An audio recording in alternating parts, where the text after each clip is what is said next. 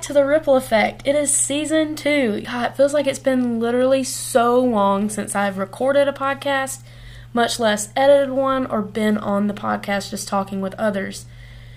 I'm so thankful and blessed to be back on the podcast. It's been a busy season of life for me, getting started in a new job, moving to another state, getting settled in, and just getting squared away. But I'm super excited to bring in season 2 of The Ripple Effect.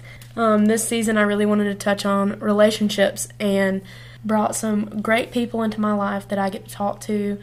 And this season I hope you get to learn a little bit more about diving into relationships and what relationships can look like, how to grow from them, learn from them, and hopefully just have some really great stories along the way.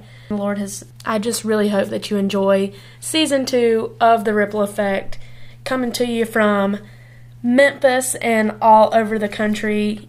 So welcome to season 2 of The Ripple Effect.